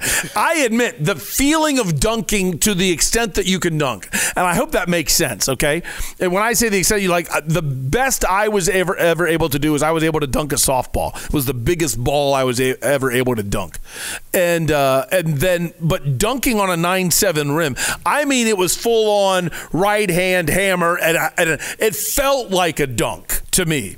That was incredible. I mean it was exhilarating beyond belief. So this is the extent of my dunk knowledge. I wanted to give you the frame of reference of I have no idea what I'm talking about. It's hard for me to understand how hard it is to go whoop, whoop, and then dunk. Because Kenny Smith went crazy. He goes, that's incredible. That's incredible. Wow. And he was going nuts on that dunk. And I was like, okay, I guess. I went a little crazy for it, to be honest. Did you? Yeah. Okay. Because just the fact that he pretty much had to release the ball and still had to grab it and go behind the back with it while jumping over somebody. I thought it was that's crazy. Okay. I admit, I was like, that's one of those things. Since I don't know what life is like up there, I wasn't as impressed watching somebody up there doing that. But admittedly, nobody else has ever done it. So that was cool. Yeah, I was kind of bored with the dunk contest. And that's actually where I do feel old, because I feel like I've already seen Michael and Dominique. I've already seen some of the most Spud Webb. I've already seen some of the most incredible dunks ever. The one year Anthony Carter in Toronto was crazy. Some of the dunks that I've seen, it's like, okay, you've got to do something incredible for me to get excited now. And hardly anybody's doing anything incredible. And then Aaron Gordon to be like, wow, okay, all of that's amazing. And then he didn't even win. Like, what is that?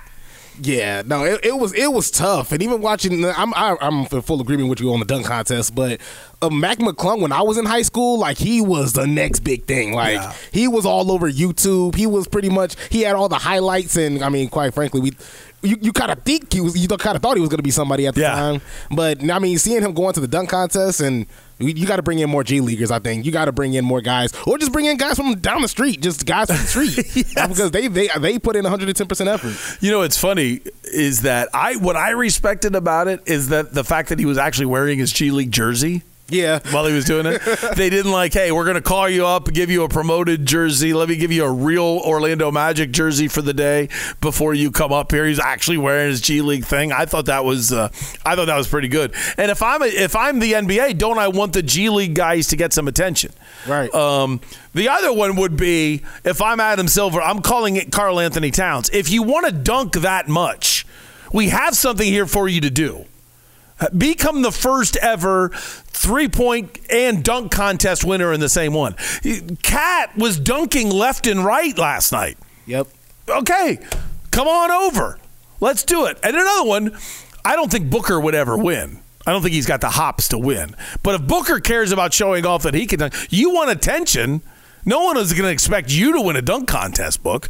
That's facts. No one would. I mean, you talk about that an eye-opener. Do I think he'd win? Hell no. I mean, I don't, and maybe that's why he doesn't. But, wow, if you want the attention to shock the world. Well, Jaylen Brown shouldn't even have gotten that far. He had his dunks were the worst. That D. Brown, we tried to do pretty much D. Brown's, that was awful. It was awful. Oh, yeah, because the famous D. Brown was like right from the beginning. It was like, I'm going to dunk, and now I'm going to duck my head. Yeah.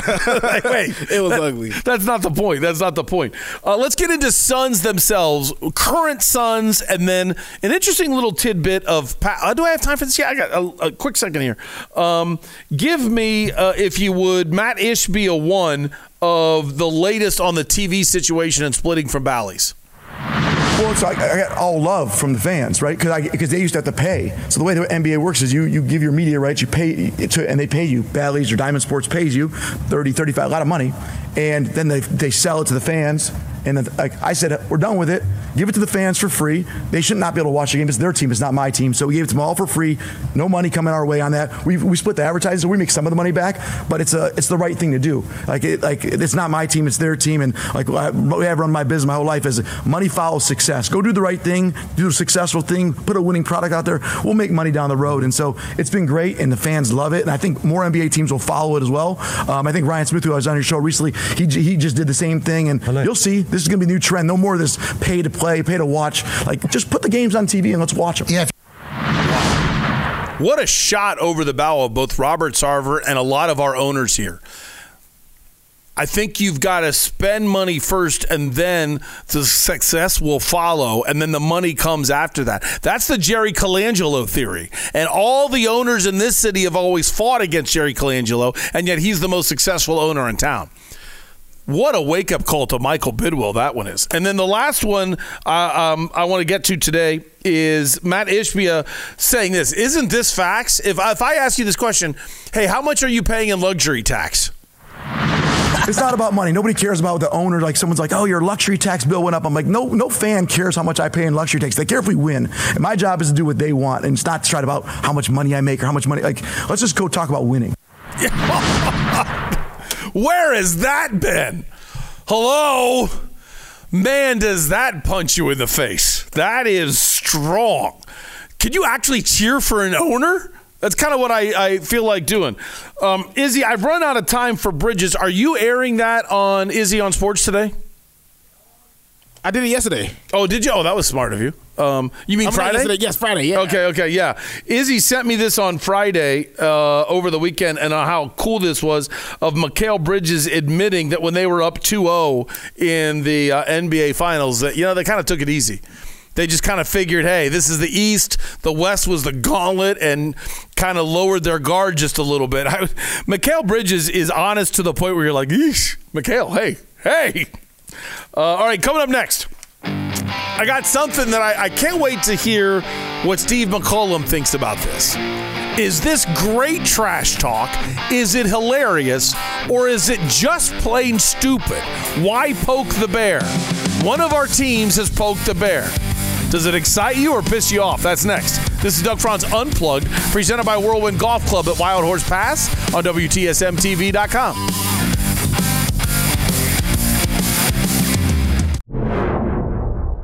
Rosati Sports Pub in Chandler. It's on Ray and McQueen. Sounds like a sports bar. What's the difference? You walk in and they actually have games on TV with the sound on. How many times do you walk into a supposed sports bar and they've got loud music on or somebody playing live or some kind of trivia game going on and you're there to watch the game? If you're like me, a simple guy, give me my pizza, give me my wings, give me my cold beer, and make sure I can hear the Suns and DBACKS, then you want Rosati Sports Pub in Chandler. All members of the Unplugged Army, welcome. Rosati Sports Pub. Give me the game.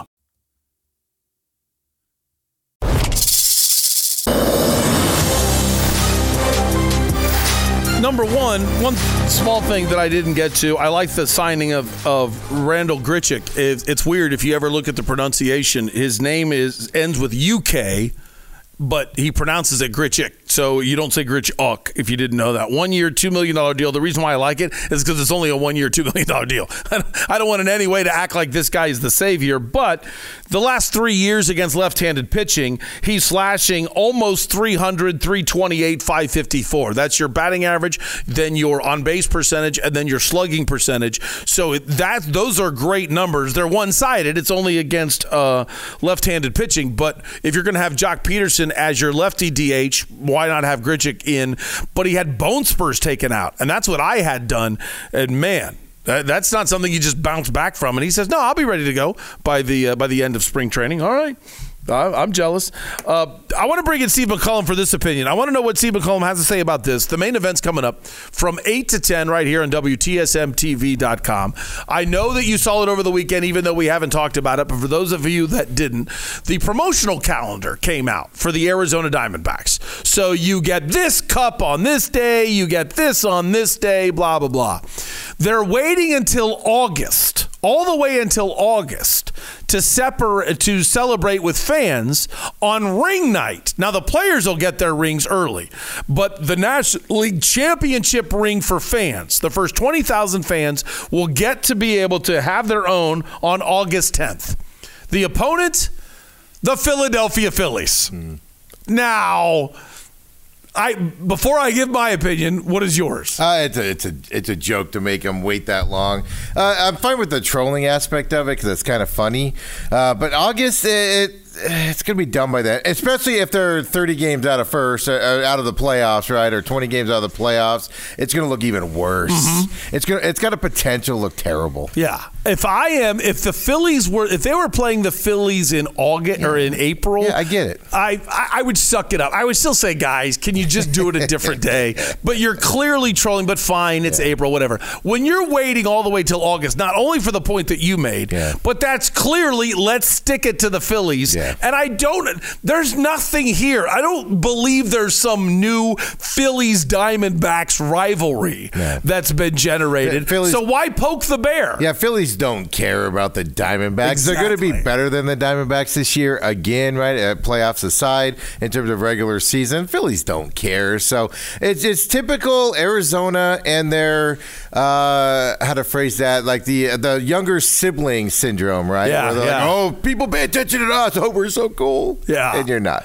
And that goes back to another reason of, let's imagine you're in a scenario where the Phillies, I don't know what the National League East is going to be like, but let's say the Phillies and Braves are nip and tuck for the one seed, and then the loser is obviously the team that's right there to be the best wild card. And I could easily see come August that the Diamondbacks are in the exact same position like they were this year, where they're fighting to get into the playoffs. So you would have had a game where maybe or a series where maybe the Phillies don't take you as seriously. Yeah. And now you've just awakened their actual feelings of, oh, this is how you're going to troll us. Okay. And then bring it. Yeah, come August, you think the Phillies in a normal series would be like, you know what, this is the team that beat us in the NLCS last year. They came back down 0-2 and came back and beat us. You think they're even thinking that in August? No, because that's basically they're gearing up for playoff time. And you're just giving them a reason to do it. I like the troll job, and overall, it's just the timing of it's just absolutely ridiculous, absolutely stupid. And quite frankly, that's the Arizona Diamondbacks way. So, you can't deny this is. They do think this is funny. I don't. Yeah. Why even poke it? It's just going to be awful when they're down. They're out of the wild card by 10 games. It's been a disappointing season. I hope it doesn't happen. Right. But it's going to be even an uglier look at that point. On top of them talking about saving arms for playoffs that they've been talking about so far. And their new signing, I agree with you, is a great signing, but when are we going to see him? They're like, oh, he might be available for opening day. Yeah. But it seems like I'm a little worried the Diamondbacks are taking this plaque of, we need more health at the end of the season in the playoffs than we do at the beginning of the season. Well, although that sounds great, Diamondbacks have a history of not going to the playoffs 2 years in a row. Well, here's the thing. Why did they make the playoffs last year? They started off the season on fire. Yes. So they carried that through their swoon when a lot of people, and myself included, I need to take blame for this, that stood up and said this team is dead the way that they're playing, and I didn't see them flipping the switch. Yeah. So now you have the theory, let's make sure we ramp up and get healthy for the postseason. That's the kind of feelings that you will have when you're not going to the postseason. Yes. Because I don't see them in any way competing for the division championship, and it's a wide open wild card race. It's going to be very competitive. Yeah, and so the way is to not, let's make sure we pull Zach Gallen in the fifth inning of a game because we've got bigger things to worry about, and then having the bullpen blow it. Yeah, well, I mean, even just the whole we're not going to pitch our guys in spring training because we don't want to put less.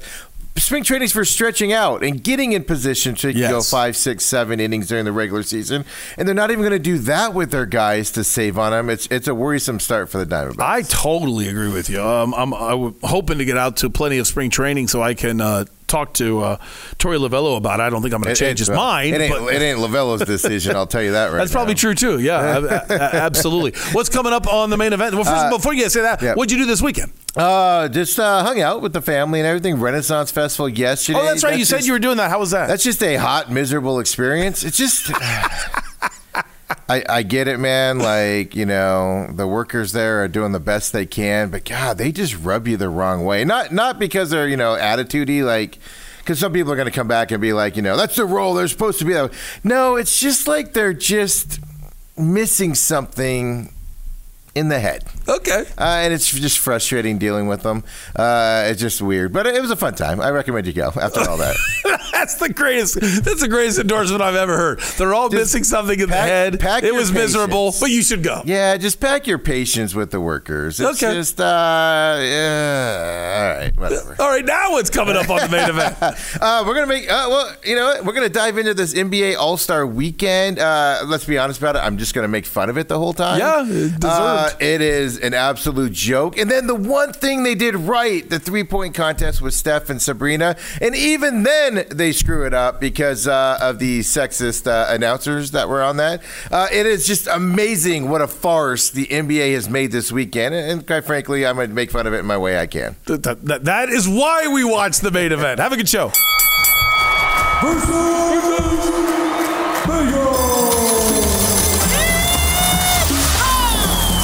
All right, I have to admit, the worst thing possible happened in Versus Vegas on Friday. Not only has the losing continued, where am I at right now? 0-7 now. 0-7 in my last 7 picks. But I didn't even play the game that I lost. I told you specifically on Friday, I'm not going for blood money. I'm not rooting against my favorite team. But we never win. My Ohio Bobcats never win in Savage Hall. And the truth, they told us that. I think that Ohio has won at Savage Hall in Toledo 3 times this century, okay? So you know why I said what I said. We're going to lose. We always lose there. And it was Toledo -6. Rockets had to cover 6. Ohio jumped out and got a 12-point lead in the first 10 minutes of the game. That felt good. Then they blow it. But they don't blow it so big that it helps anybody that believe me. So we all lost. Toledo won 85-83. So not only does my team lose, but I got the pick law. I lost the game, and then all of you that believe me that Toledo would cover, you lost money too. I kind of owe you a beer on that one. I'm not really paying for it because I told you. I'm rooting for you to be wrong, and you were wrong. Even though it was on my advice. So that's an 0 for 1 on Friday. Coming up today, I'm going for blood money again because it's too easy, and this one I will actually play. I don't see how we're not successful on this one, okay? The NHL has stuck it to the Coyotes completely. 3 games in 4 days. A back-to-back last night and today. And they have a day game after a trip from Colorado. So they had a face-off at 4 o'clock against Colorado. Hard-fought 4-3 game. Typical fashion, Andre Tourigny is happy with his guys. Felt like everything went great. I don't know why. Then, if you haven't been to Denver, you drive for an hour to get to the airport. Then you finally fly back to Phoenix. And then, less than 20 hours later, they're playing a day game at home against Connor McDavid and the Edmonton Oilers. Get real. So the juice on this game is plus 135 if you take the Oilers to win by 2. So if the Oilers win, I'm going to take Edmonton on the puck line -1.5 against the Coyotes. I am going, think about these odds. I'm betting against the team that has a 9-game losing streak. I'm betting against the team that's played 3 games in 4 days. I'm betting against the team that's on the back end of a back-to-back coming from Colorado. And I get positive juice for doing it as long as Edmonton is able to cover. Now, for those of you that aren't gamblers, I say positive juice. Here's what that means simply. it's going to be really easy to pick the Oilers to win the game. However, since Vegas knows that it's easy to just simply pick the Oilers to win the game, they do it a little differently. They don't give you what's called even money. So, you go up to the blackjack and you put $10 on black, it hits black, you get $10 back. That's not the way this works. If you bet on Edmonton to win, you have to give them $270. And if they win, they'll give you $100. That's not very good. But if you take Edmonton to win on the puck line, now that means they have to win by 2, but there's only an $8 juice. You pay $108, they give you $100. That's good juice. Last night, it was plus 135. I'm going with the plus 135 because that's what it was last night. It's not my fault that nobody in Vegas realized, wait a minute, they're coming back from Colorado. Are we sure about this? So I'm taking that one. We'll get it. And then the other game, I'm doubling down. If I like Edmonton doing well and being able to cover, why not take the over 6.5 goals, especially with the way Vejmelka's been playing lately. So, and Vejmelka might not even start because it's the back end of a back-to-back. And then I can't even remember the kid's name. Connor Ingram's hurt, so then they'll be going with the backup to the backup. We're good here.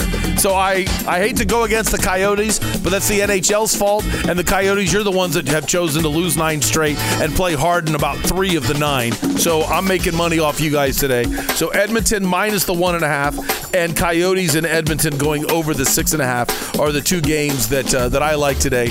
And I didn't like any of the NCAA games. I love to watch one of them. Houston is playing Iowa State, and you might be laughing at this.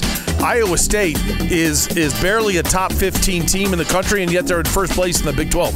The Big 12 is so loaded that Kansas, who's considered top 6 in the country, is a top 4 seed right now in the Big 12 tournament. They're only the 4 seed in the Big 12 tournament. They're barely holding on to a first-round bye in the Big 12 tournament, yet the AP says that's a top 5 team, top 6 team right there. Kind of funny. Like, well, wait, shouldn't you be top 6 in your own conference before you're top 6 in the country? That does it for today's version of Doug Franz Unplugged, presented by Whirlwind Golf Club at Wild Horse Pass. Have a great President's Day holiday. Hopefully you enjoy the fact that Izzy, Steve, and I, and Dale Hellestray, and Jeff Weir Production, all of us working for extra credit today to give you sports programming so we can look at that incredibly competitive, hard-fought NBA All-Star game that Steve McCullum can't wait to talk to you about and go break down into the strategic decisions that were made by the coaching staffs. I think somebody should be fired from the coaching staffs because they did so poorly, giving up 200 points. Maybe not. Unplugged@whirlwind.com to sign yourself up for February. We did really well over the weekend with signups, but we still have some spots a little bit past 1 o'clock. Please go to unplugged@whirlwind.com, click on the events tab to get yourself signed up, and then right afterwards, we'll have happy hour at Trophy in Chandler. So if you're not able to go to the golf outing, please stop by Trophy afterwards and get a beer with us, have dinner with us, bring the family, just bring yourself. Stop by for 1 beer on your way home from work, or get yourself a driver and stop by for a long time, whatever, or go home, get the family, come back, whatever you're doing. I'll be there from about 5 o'clock to 7, 7:30, 8 o'clock. I really have no idea how long I'll be there. It just depends on whether or not I can talk one of my daughters into coming. That'll be the determining factor of how long that I'm at Trophy. So I'd love to see you out there. Again, it's unplugged@whirlwind.com. Thanks a lot to Parker & Sons Heating, Cooling, Plumbing, and Electrical, the proud sponsors of Doug Franz Unplugged, and they were one of the first 2 people to ever call me after the old show blew up, so you know why I have so much loyalty to them. You can get the best sandwich in all of Arizona, the Bell's Nashville Hot Chicken Sandwich. That's at Bell's Nashville Kitchen. It's on Main Street in Old Town Scottsdale. Best breakfast burrito you've ever had is Burrito Express. They've got 7 locations all across the east side, so please support them or go to Rosati Sports Bar or Trophy Sports Bar, 2 places that are great sports bars in Chandler, and I will see you tomorrow. The main event is up next. Have a great day.